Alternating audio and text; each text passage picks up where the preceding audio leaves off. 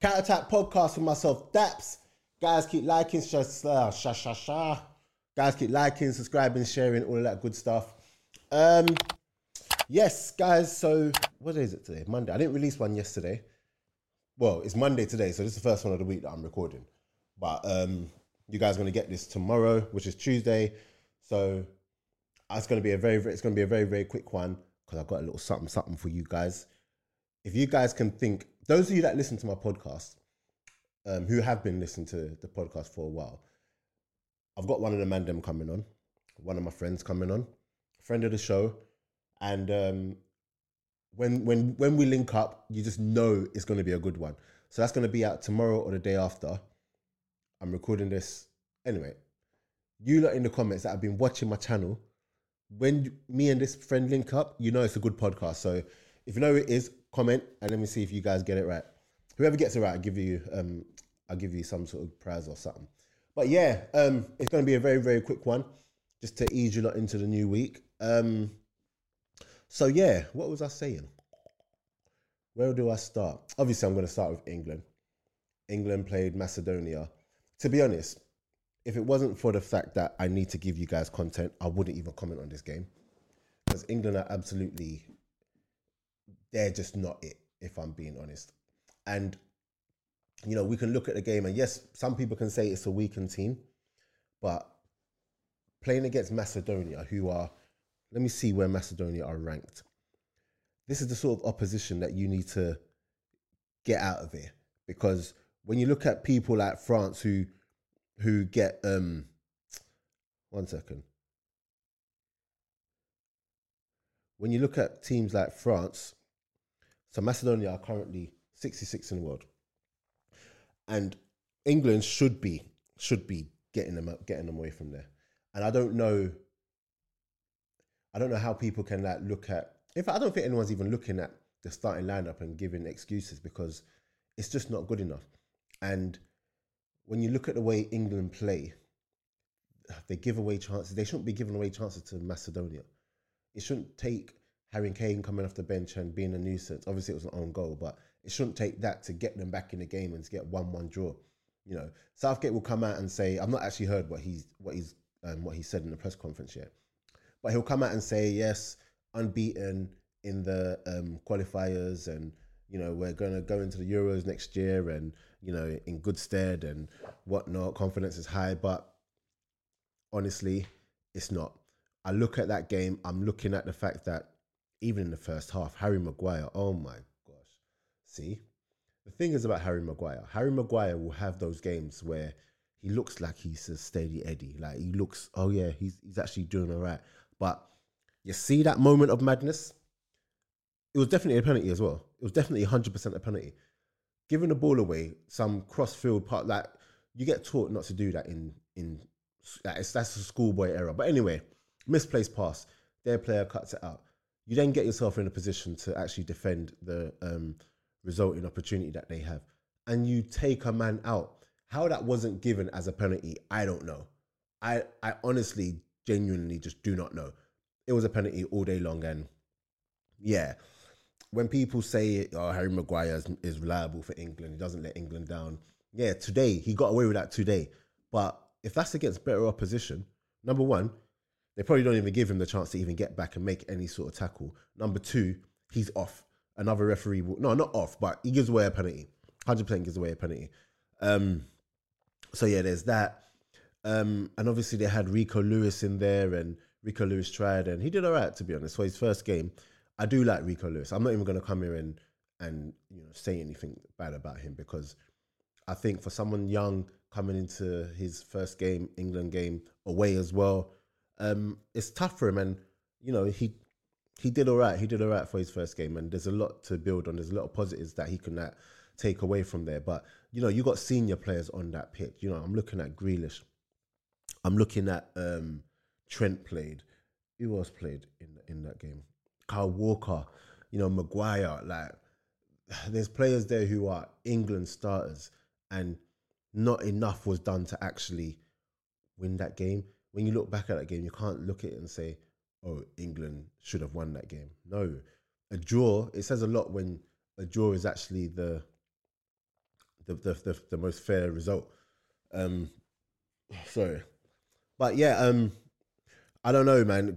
Like, obviously, next season, I mean, the Euros is going to be Gareth Southgate's last tournament, and I don't think it's going to end, with a trophy. I don't think it's going to end with England winning the Euros.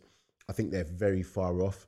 I think the way that they play doesn't promote a free flowing, um, a free flowing football team where they can get you. Like, again, I don't want to bring them into it because obviously they're different levels, but you look at France the other day, and I forgot who France were playing, but it was just wait. Let me see.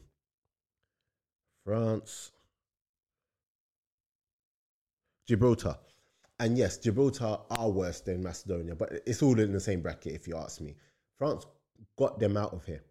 It was 14-0. It could even be more. It was 14-0. Do you know how crazy that scoreline is? And then you look at England coming up against Macedonia and they can't even get a win. Not even a little 2-1. Not even a 3-0. If they had come away 3-0, people would have been like, we should have, like, we wanted more, but we won 3-0. But 1-1, come on, man. That penalty as well, that Rico Lewis gave, it was never a penalty. That's what I'm saying. We keep saying the game's gone mad, but these, like, it has, because in no world is that possibly a penalty. That referee has definitely never played the game of football. Definitely never played a game of football, because there's no way you can give that as a penalty. But yeah, England need to sort it out, man. And yes, again, they had players missing. Bellingham wasn't there. Kane didn't start, obviously. Who else is there? John Stones. What can I say? Rashford, Sterling, even though they weren't even in the squad. Do you get what I'm saying? Yes, so they had players missing, but those players shouldn't be needed for games like that. And I think going into the tournament next year, they need to buck up their ideas. And unless they get a favourable draw like they did in the Euros last time, or was it the World Cup? I think it's the Euros. Like they got in the Euros last time, it's just gonna end badly for them. And that's not me being pessimistic. It's just me saying, look, Harry Kane, as much as he's, a top striker and he's on form and banging in goals for club and country, that's not going to be enough. It's not going to be enough. So, and then you're even hoping, and there's not even a wood here, but touch wood, you're even hoping that their players all stay fit. Because even with the way that, and this gives me the perfect segue into the next thing I'm going to talk about, even with the way that players are going down with injuries, it's crazy. It's actually crazy right now. And what's funny is that I remember, was it Varane? I think it was Varane that wrote to, I think it was the FA or someone, saying that the amount of games is too much and that they need to start looking after players. And he was basically told to shut up and play football. You get paid all of this money and blah, blah, blah, blah, blah. Be quiet. And now we're looking at injuries, and I'm hearing that's like the 196th injury or something like that. Let me get it up, because the number I heard was actually wild. Let me see.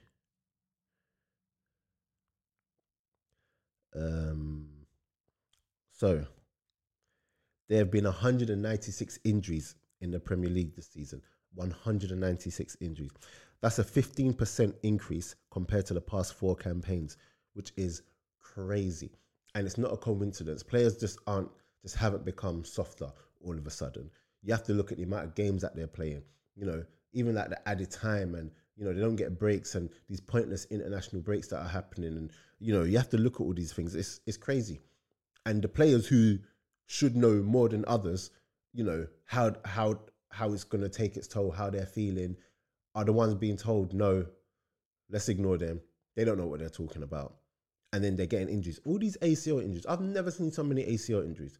And obviously Gavi has gone down injured with another ACL. Not another one for him, but another ACL injury in general. And it's mad, because obviously Gavi's a big player in world football in terms of like hot prospects. So even just in general, he's a big player. And for him to go down, it's like suddenly it's like, whoa, what's going on? Everyone's taking notice. And it's happened in a friendly where, did he really need to play? Even after the initial tackle happened on him, he came back on. Like, did he really need to play? They should have just taken him off. and whatnot, and then he tried to jump and then he messed up his ACL, and it's too many at this point. And then there has been a 96% increase in hamstring injuries compared to last season in the Premier League. 96% increase is wow. It's basically twice as many hamstring injuries as there was last season, and we're not even halfway through. So something has got to be done. The previous high was 40 hamstring injuries during the 2021 season. It's mad. It's mad. That's a fifth. So the 96. That's a 55% increase compared to the previous 4-season average. Listen, players are getting injured. It's going to get to a point where you're going to see more and more people withdraw from internationals. I'm not sure how many internationals there are to the Euros. You're going to see players to kind of like not going. It's hard for players not to go full pelt when they're playing because you're not really thinking that you're going to get injured. But it's definitely a worry for some players. I've spoken to some players and they're like, listen, the injuries that are happening right now is crazy, and like some of the bodies, there's only so much your body can take. I don't care how much you're getting paid. I don't care if you're getting 500,000 a week. Your body is not 500,000 a week. Like your body don't care about the money. Your body can only take so much. So they've got to do something to lessen the games. They've got to do something to give more of a break. You know, telling players to shut up. It was Varane, right? Or was it Van Dijk that was told, listen, be quiet? Do you get what I'm saying? I don't know, but something's got to be done. What do you guys think at home in regards to this? Are people just doing too much in terms of saying no? Is it just coincidence? Are people doing too much and saying they need to play and whatever? Just let me know. Just let me know what you think, because I think personally it's crazy and it's mad, and yeah, something needs to be done. What else? Everton 10-point deduction. That's crazy excessive. But what that has now done, yeah, is it's opened the door, and I feel like they did this in terms of the FA, because bearing in mind it's never been done in the Premier League to give a team a 10-point deduction. But I feel like they've done it just to set up what could potentially happen to Man City and Chelsea. I think by giving Everton this 10-point deduction, even though it'll probably get reduced on appeal, but by giving them this 10-point deduction, when Man City, and this is the crazy thing, Everton had one charge and they said they were over by 10 million. Let's just say 10 million, which is, obviously it's 10 million, but in the grand scheme of football and finance, it's not the worst. So they're over by 10 million. Cool. Man City had 115 charges with various offences. There's absolutely no way, and I know that they will end up getting away with it, but there shouldn't be a way for them to get away with it. And I think that now that the Premier League have deducted Everton 10 points, they know, and they've set the precedent. They've basically set the marker like, look, whatever happens to Man City or Chelsea, just know what's coming. I think Everton had to get that 10-point deduction so that Man City and Chelsea could, you know, when they get whatever punishment they get, it's not deemed to be unfair or a big surprise. So basically, Chelsea are taking one for the team. I'm not Chelsea. Everton are taking one for the team, basically. That's what I think. Because it was excessive for what they've done. It's never been done before. A financial, what's the word I'm looking for? A financial, the word's gone from my head. That's gonna really annoy me. Like basically, they broke the law. They broke the law financially. They broke the rules with finance. So you'd expect the punishment to be financial and not based on the team. So and not a sporting sanction. That's it. So it's gonna be interesting to see what happens there, and yeah, we'll just have to see. So, and also I think it was, shout out Mawa if it was you, the FCM pod. I think it was you guys. I saw today where people were discussing who the top African players are and if Mo Salah's in there. And I'm not sure I'd put Mo Salah in the top African players, you know. Not in my top 5 anyway. They asked him if he was like they asked if he was the greatest African player of all time. And I wouldn't even put him there. If I'm being honest, it's a good question, and I can see what I was asked, but no, I think when you've got Yaya Toure, this ain't in no order. Yaya Toure, Didier Drogba, Samuel Eto'o. I have to put George Weah there because I remember him when I was young. Do you know what? I might even put Mahrez in there before I put him in there. I might even do that. That's my top five. Yeah, my top five African players, not in any specific order, even though I feel like this is an order. Who was the first one I said? So you got Yaya Toure, Eto'o, Drogba. Yaya Toure, Eto'o, Drogba. I'm forgetting someone. Yaya Toure, Eto'o, Drogba, George Weah, and probably Mahrez. Yeah, I think I'd put Mahrez before Salah. Am I going mad actually? Man, well, look what you've caused.